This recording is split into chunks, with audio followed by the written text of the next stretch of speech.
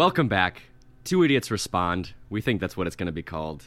Not exactly sure how we're going to do this, but we want to respond to feedback we get on episodes in some way or another. But this is a response to some feedback we got on the Bob Lazar story. Yeah, we want to try to group everyone into our big, happy, huggy idiot group.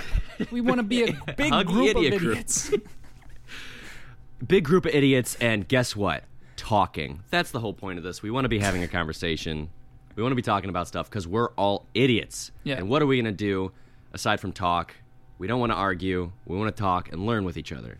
So we had some interesting interactions on our Bob Lazar Thank you, episode, by the way. Where people were questioning, our motives, I guess, just like we were questioning Bob's motives. Right, yeah, which is legitimate. Yeah, we had a lovely commenter by the name of Ian who brought up the fact that he hates being pestered. Bob Lazar hates being pestered. Yeah, not Ian. And that there were still some more things to be questioning. And that the fact that he's been questioning this for decades and flip-flopping back and forth on whether or not Bob is telling the truth or not. Right. He brought up the very valid point that he's been vindicated. He's been very consistent. And really, what does he have to lie? What's the motive behind lying? And that's true. We don't know. We don't know the motive. We're guessing a little bit here and there in the episode, but we don't want to act like we know what was happening. Yeah. In a fault to our own biases, we, in the debunking mindset, which we're not debunkers again. We thought, we thought that we pinpointed a motive. A possible motive. But to be fair, we're just doing as much speculation as anyone else. Absolutely. And we could be talking out of our asses. We genuinely don't know. But this is just how we felt. Just like we said, we loved the story, and then we researched it and kind of became a little more skeptical as time went on. Disillusioned. Yeah. So to address those points, it's my thoughts on everything, and we did respond to these in the comments as well.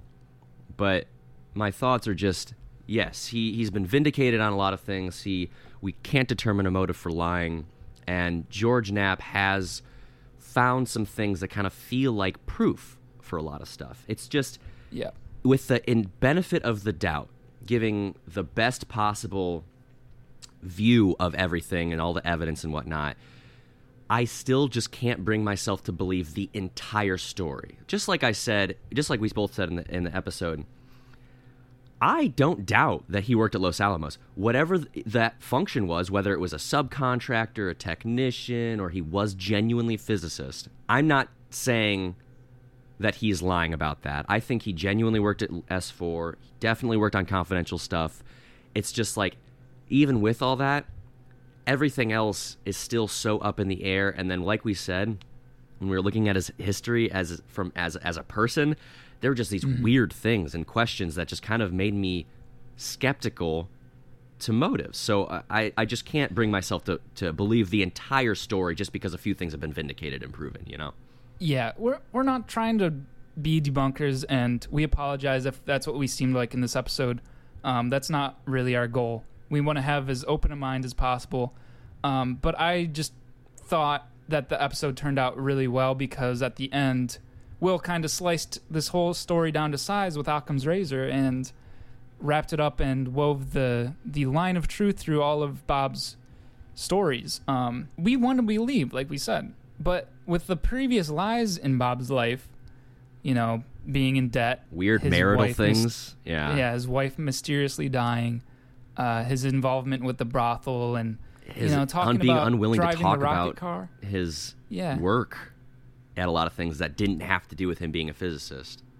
Right. The other thing that was brought up was that we did talk about in the episode how he knew that the base was going to be testing on Wednesdays, and that is vindicating, and we tried to provide, a simpler explanation for that. Yes. And that's really all we're going to try to do is just provide the simplest explanation that we think is the most believable and in line with what we do know. So we do appreciate your interactions and your comments and your involvement and your listening time. And what we want to do with this segment in the future is, use it as feedback to improve our podcast. Yes. And help you feel like you have a say in the matter. Yeah. Because you do. And we're clearly a new podcast, so we don't get a lot of views, but we hope to grow, and we hope to make this segment bigger, into a bigger conversation. Now, there's another comment I want to address, Richard. Oh, yep, sorry. Yeah, Richard. Very valid comment as well. Again, he says we sound like debunkers.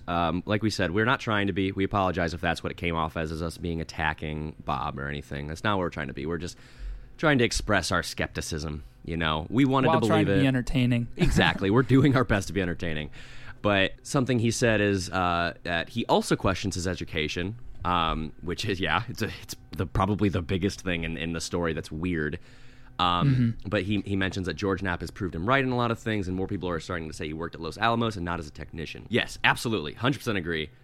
He is being vindicated, just like we said. It's pretty much the same as what we said earlier with Ian. He is being vindicated. There are things that are being proven to be true. It's just I can't bring myself to believe everything merely because some things are being proven true. Yeah. And this isn't to knock like George Knapp or, even Bob himself. Right. Or even Joe Rogan. Or even Joe Rogan, yes. Yeah.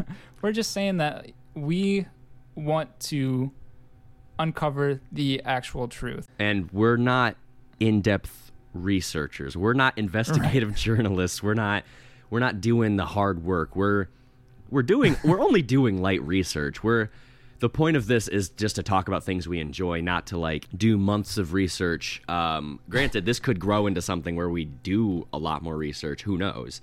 But right now, we call ourselves idiots for a reason. Yeah, exactly. We're pretty much giving ourselves an excuse to not know literally everything.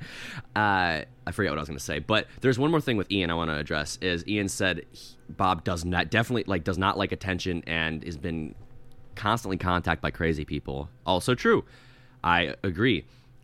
But I still think the wrap-up that we did at the end where we said that there is a mere possibility that this story was genuinely insurance but for other reasons would lead me to believe, he doesn't like talking about it, because if it's a lie and it's getting him weird attention, of course he wouldn't want attention. An unintended consequence of his initial story. Yeah. He does talk about how he wish he never says anything. That would also line up. It lines up with both. So my point is the official story and then the mere possible story that we were talking about, which many people have proposed. That's not our it's not like coming directly from us as a new thing. Both fit with everything that we see. With his mentality, his personality, what he says. Both are explanations. So we tend towards the one that is simpler, like we said, Occam's razor. But yeah. It's easy to get wrapped up in fantastical ideas. And like we said, we wanted to believe it as well. But, our dreams were crushed, as we said. And you can't have it like you want it all the time. Sometimes you gotta face facts. And just like we said in episode 4, we in the future, hopefully we're going to find something that we research and it just absolutely lines up with what we're hoping to read. Exactly. We are just going with what we're reading. If we read something that makes us feel like, oof, this is definitely not what we thought, we're going to talk about that. And if we go, oh, wow, this is actually really cool and lines up just with what we thought, absolutely, we're going to talk about that. So, hell yeah. Hell yeah, brother. Right. We're two idiots. I'm Nate. I'm Will, and just keep interacting. We hope to respond to more in the future. Bye-bye.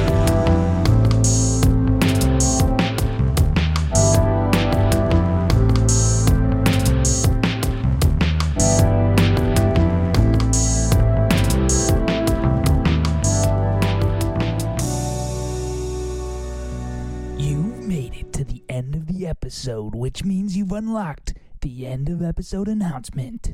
All right. End of the episode. Thanks for listening. Yeah. Thanks for coming back and giving us your ears one more time. We just wanted to shout out real quick that we are available on all streaming platforms, as far as I'm aware. Pretty sure all of them. Yeah. There's not much that I didn't put it on. If there's something that exists where it's not on, that means I just don't know about it. And also, we have a dedicated Twitter for the podcast that we would love for you to follow. Get updates. Yeah, if you follow us on Twitter. you'd be able to interact with us more easily and frequently than, just writing comments in the YouTube, because sometimes I don't see those. Yeah, follow the Twitter if you want to interact with us for the podcast. Follow our individual Twitters if you want to see us complain about politics.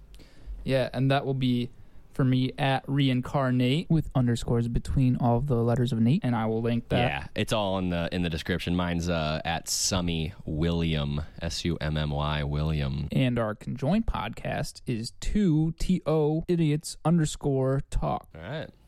Thanks for listening. Yeah, thank you.